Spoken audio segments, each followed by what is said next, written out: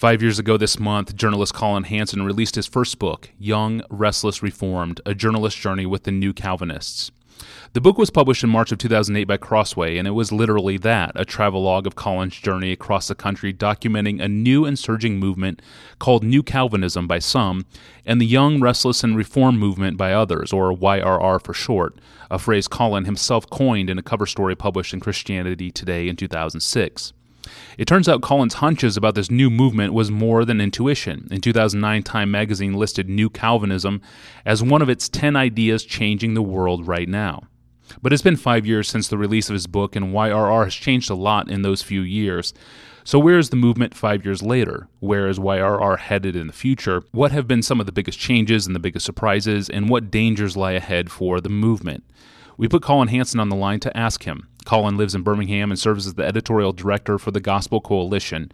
In the midst of preparing for the TGC National Conference in Orlando coming up later this month, he took time to talk with us, and I began by asking him for a brief history of his book. Yeah, well, Tony, the book came out in 2008, but there was a cover story in Christianity Today by the same name of Young, Restless, Reformed that came out 2 years earlier, actually the fall of 2006. So the origins had to do with a lot of things that were swirling in the air in the early to mid-2000s, which was a time, it was shortly after I had graduated from college. So I was very much thinking about trends among younger believers, very much against my experience of going to a private non-Christian university outside of Chicago. And what I was thinking was, I keep hearing about all these books and all these conferences and all these speakers and this emergent phenomenon. Okay, so people were talking about the Brian McLarens, Tony Jones, Doug Pagitt, people like that. And this was part of what we were, always talking about at Christianity Today. What does this mean, that sort of re-envisioning Christian theology for a postmodern era and reaching young people who are just not persuaded by the old methods and the old theories and the old way of doing church? So the problem for me, though, Tony, is when I kept hearing about all these trends in the air, I just thought, this doesn't resonate with my experience as a young Christian. This doesn't resonate with the experience of my friends who are young Christians. These were people who were excited when CBD would put a big sale on John Calvin's, entire commentaries, the Bible, or Charles Spurgeon's sermons, or they were looking forward to George Marsden publishing his biography of Jonathan Edwards, or they were listening to John Piper at Passion conferences and listening and reading Desiring God and all of that. So it just didn't add up for me, so I thought, I need to go out and I need to try to figure this out. Is this just a projection of my experience that there are more and more young people taking an interest in Reformed theology, or is this actually a legitimate phenomenon, maybe even a phenomenon worth paying attention to, that's maybe a little bit counterintuitive, that instead of people wanting to reshape and re-envision and reimagine Christian theology for a postmodern era, that they would actually want to reinvigorate an evangelical belief on the authority of Scripture in continuity with the history of Christian thought from the Reformation, and before Reformation on. It didn't seem at the time like there were stats to back all of this up. It seemed to be a personal hunch at first. Is that correct? Well, yeah. I was, for a lot of journalists, you're sitting there thinking. You have your sources, okay, and probably the number one source that you have is just yourself. So, what have you seen? What have you read? What have you experienced? What have the people near you experienced? And so you kind of you work outward from that. And I was fairly young at the time, so I didn't have a wealth of knowledge to be able to draw on, to be able to see this in the bigger picture. But what was interesting, Tony, is that I actually think that my proximity to the story helped me in this case as a journalist, because it was something that I was able to discern that I think a lot of older people weren't, because, I remember talking with one actually very, very famous professor of evangelical history, teaches at an Ivy League college, and I mentioned going up to him. I took a class from him, and I asked him something about this Reformed theology, saying, is there more interest in this these days? And he just laughed. just laughed and said, "No way, nobody's believed in that stuff since the Second Great Awakening."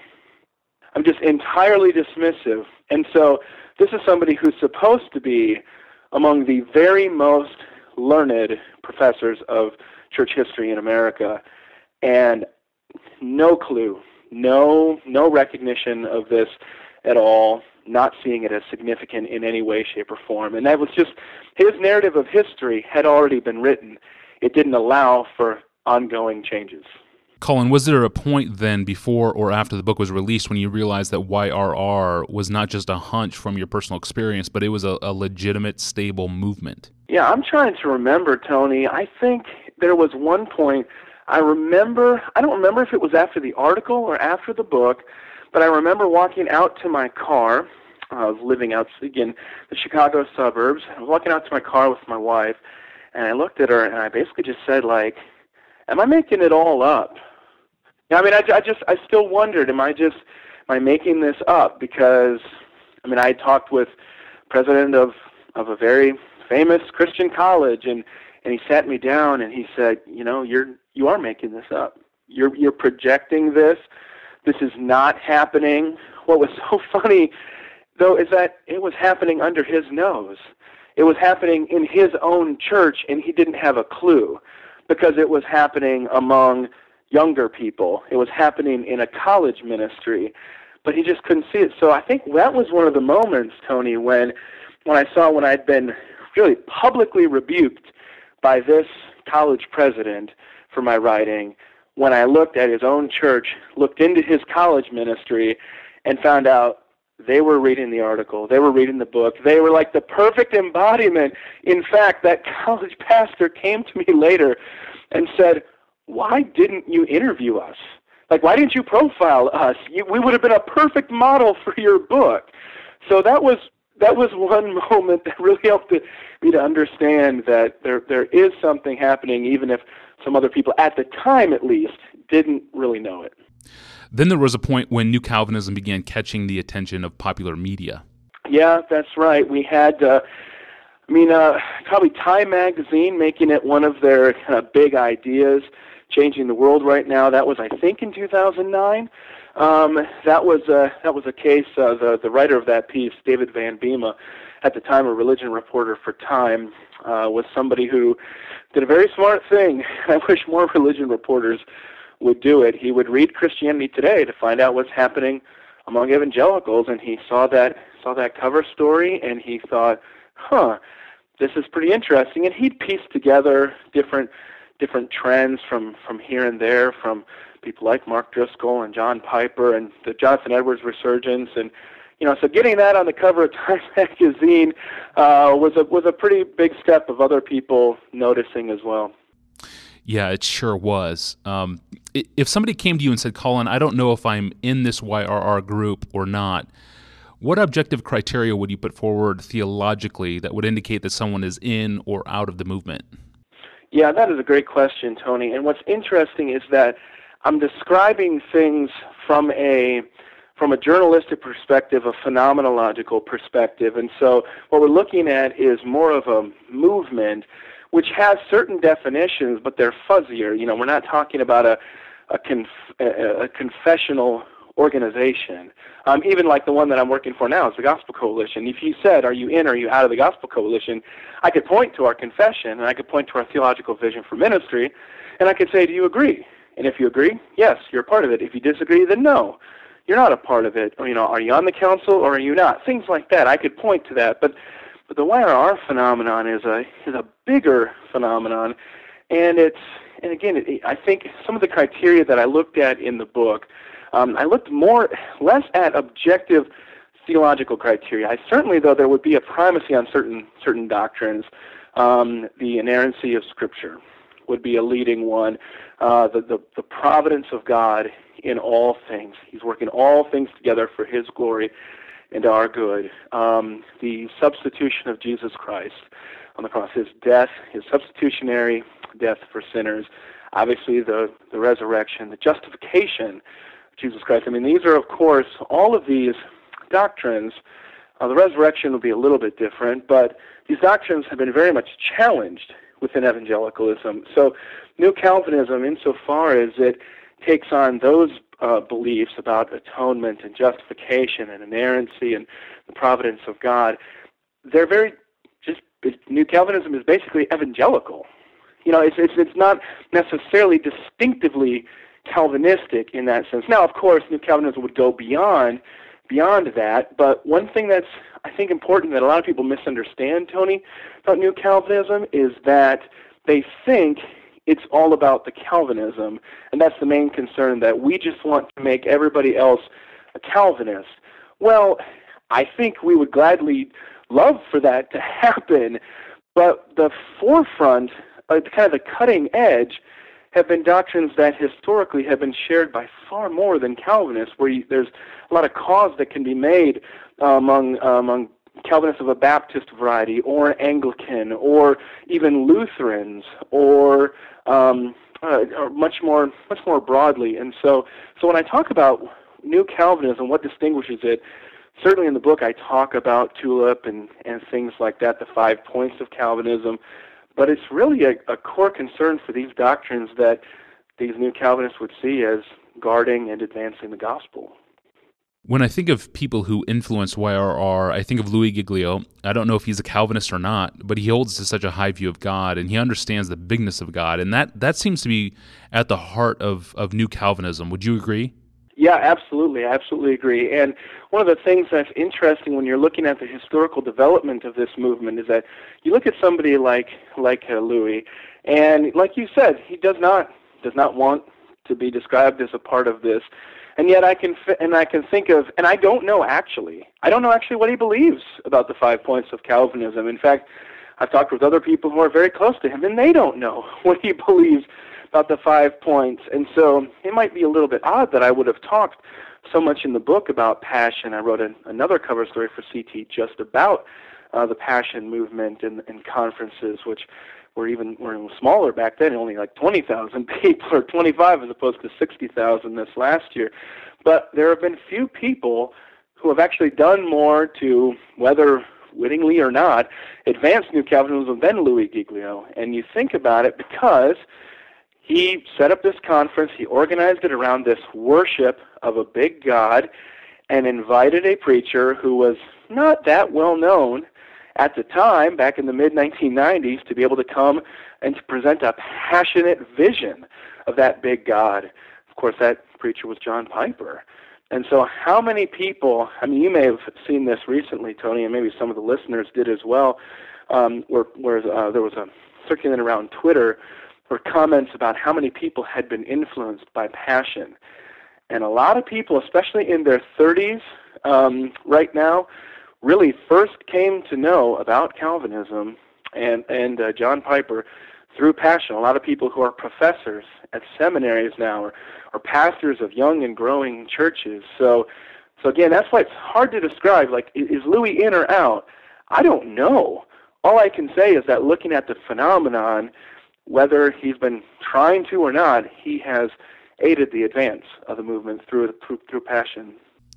He sure has. And looking at your book and reading through your book again this past week, Louis is one of the consistencies that we see from 2008 until now. Pastor John, I think, is another one of those consistencies too. But there are so many changes with so many of the people that you talk to throughout the book. As you look back on the last 5 years since you published the book, what has surprised you most about the course of the YRR movement, and what types of things would you add if you wrote an extended version of your book today? I'd have to add a lot of different things. I mean, probably the first thing to add, I talked about hip-hop in the book. I talked with Curtis Allen, and a guy who I had never heard of at the time, and really not many other people knew who Shai Linne was either at the time. But I just happened to have met him at a conference. Curtis Allen introduced us, and he just kind of, sat in on the meeting, and it didn't take me long to realize that God had brought this meeting together, and I was just fascinated. I mean, I'll never forget Shai Linne talking about going to 10th Presbyterian in Philadelphia and how his vocal cords were strained because he'd never sung like this before. And now just to see how in a language that is more natural, that more fitting of Shai's interests, hip hop, how that has just swept across the broader evangelical landscape. And not even that, but what God is doing incredible work just calling people to himself through that hip-hop movement. And again, Calvinism is not the leading edge. Again, it's the bigness of God, and it's the glory of the gospel. That's the leading edge of it. And I think that's what makes it so appealing, whether it's Lecrae or Shilan or Tripley or any of these other guys. So I would definitely have to start with hip-hop or I'd have to make that a much bigger part of it. I mean, there's any number of other things. I would say that, worship music was always a big deal with Passion. Again, not necessarily Calvinistic, but congregational songwriting has been a huge factor in this. One of the things that I've observed a number of times over the last few years is that the preaching in a church, I mean, sometimes it's hard to affect the doctrinal reformation in all these different pulpits, but with the way our media works today, you could actually you can actually get songs into churches a lot easier than you can get good preaching. So if good Calvinistic songwriters can either reappropriate and retune old hymns, or they can just write modern hymns like the Gettys and Stuart Townend and people like that, and they can get, how many churches today are singing In Christ Alone? Not necessarily a Calvinistic song, but certainly one that Calvinists would offer a hearty amen to. So that's another phenomenon, but there's a couple of other things. The internet was a big deal when I wrote the book, but it was one of the things, the internet was kind of a refuge for people who were in churches not supportive of Calvinism.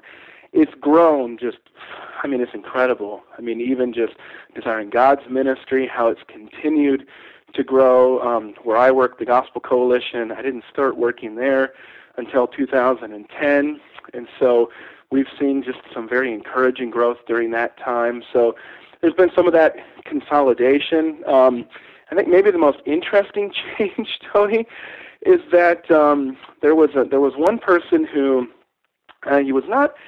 he was becoming more well known at the time, and but I tried many times to try to interview him, and he didn't really want to be part of the book. He didn't necessarily identify very closely with this movement. I talked with another prominent pastor, and I said, should I include this guy? And he's like, no. I don't think he really fits with this. Well, that pastor was Tim Keller. And that's incredible to think that I would not have mentioned Tim Keller in Young Restless Reformed. Again, the changes have been how, as New Calvinism has grown and expanded and changed, there have been these sort of like leading edges that have broadened out far beyond New Calvinism and have sort of influenced the much bigger evangelical movement. And so those would be people like hip-hop, the websites. Look at the list of kind of top blogs. It's dominated by Calvinists. And then people like Tim Keller. That's a great point. I think Tim Keller's book, The Reason for God, was my introduction to him in 2008. It was a breakout book for him, I think. And many of us, even in YRR, really had never heard of Tim Keller up until that point. No, and I'll give you another quick anecdote about that. Don Carson, president and co-founder with Tim Keller of the Gospel Coalition, at the first ever meeting of TGC, I have this in the notes, Don Carson introduces Tim Keller as somebody who almost nobody in this room knows, but really ought to be more well-known by people. Again, I don't remember what year that was, 2006? Matt Chandler and David Platt are two pastors and preachers who were also relatively unknown in 2008. What have they brought to YRR in the past 5 years? Well, that's interesting, Tony.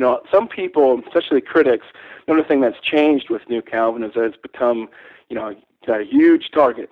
Got a huge target on a lot of people who hate New Calvinism. It was kind of a more of a kind of side phenomenon, or kind of people were unsure about it. Now they're pretty sure about it, and they're a lot of pretty sure they hate it. But one of the things that people have always said, the critics, is that this is just a John Piper thing. People just love John Piper. They worship even John Piper. And, when he retires, when he dies, this thing will dissipate. Well, David Platt and Matt Chandler are a couple examples of how that's hard to see.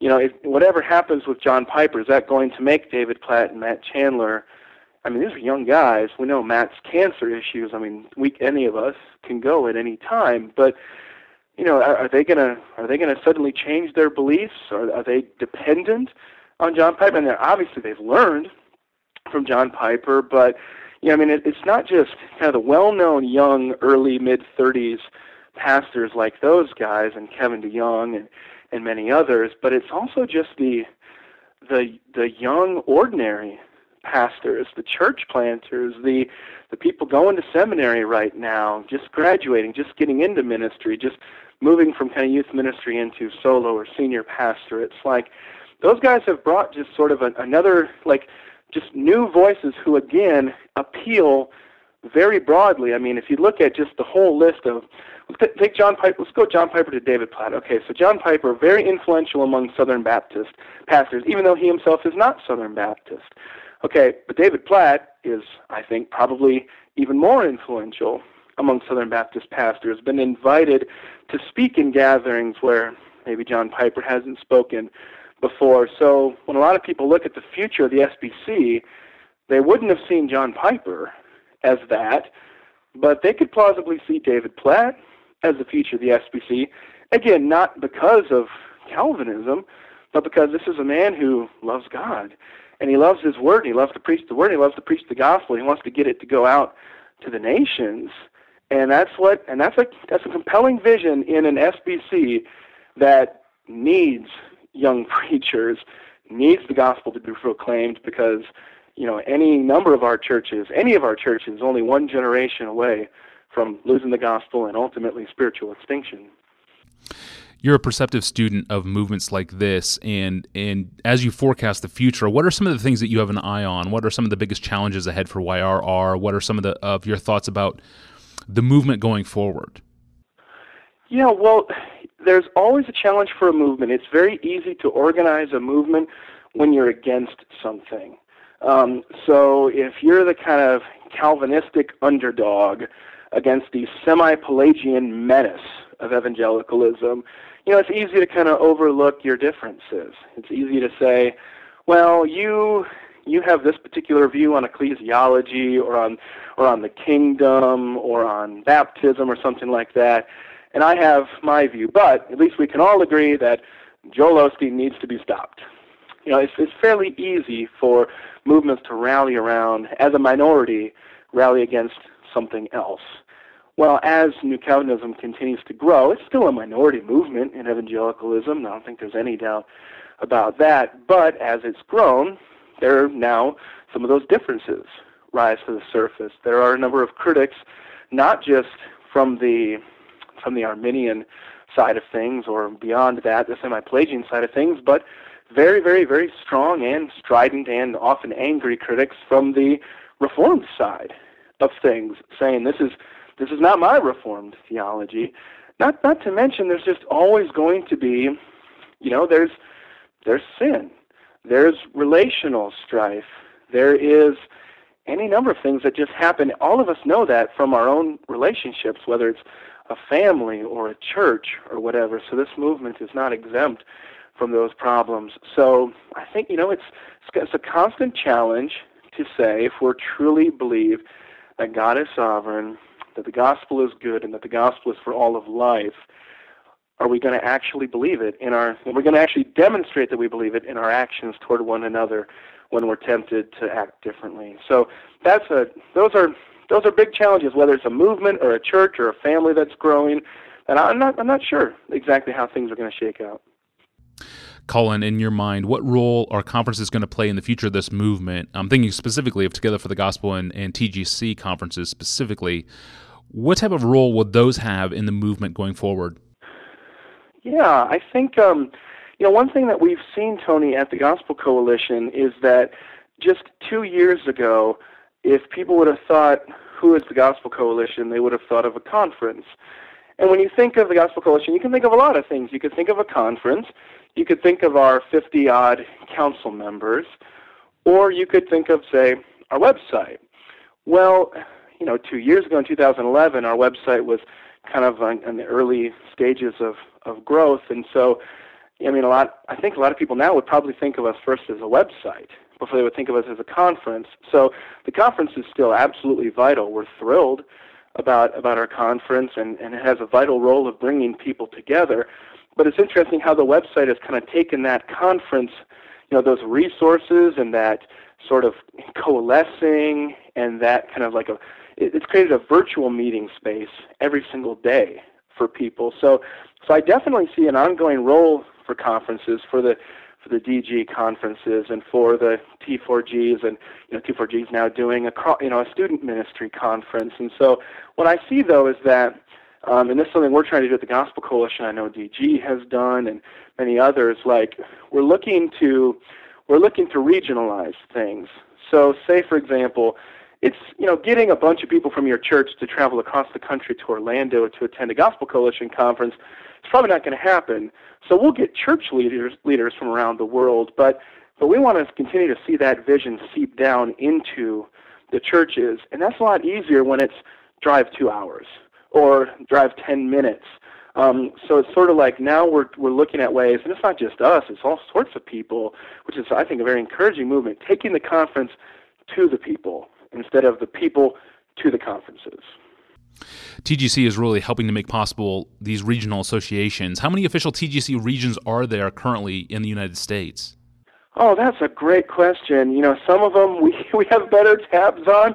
Some of them we don't. I mean, off the top of my head, I know we have Los Angeles and Orange County and Hawaii and Albuquerque and Phoenix and Oklahoma, and I mean we've got a number of them.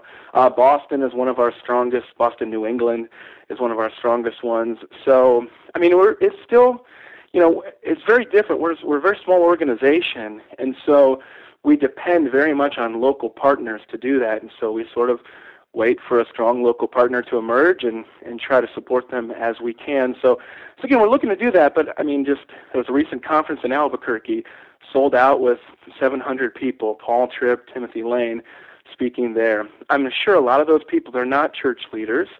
They're not going to come ever to a Gospel Coalition or T4G conference, but we're getting these, gospel-centered messages to them where they are. I'm excited about that. Colin, thank you for your time. To conclude, here's one last question. What continues to strike you about this young, restless, reformed movement? It's a fascinating thing to watch, and I'm thankful that, it's easy to get caught up in the drama. If you're on the inside of things, it's easy to get caught up in the personalities and the books and even the money and things like that. Movements need institutions, and institutions need money, and money needs fundraising and all that. So it's easy to get lost in that. But the beautiful simplicity of what God seems to be doing in our day, from New Calvinism to what of gospel-centered churches and theology or whatever, is that He's building something up from the ground. This is not something that's centrally orchestrated anywhere. There's no back room where all these decisions are being made. I mean, these are people who are just getting young people, especially, just tired of their sin, tired of their churches that have just they're not preaching the gospel, they're not standing for truth, they're not compassionately reaching out the way Jesus reached out.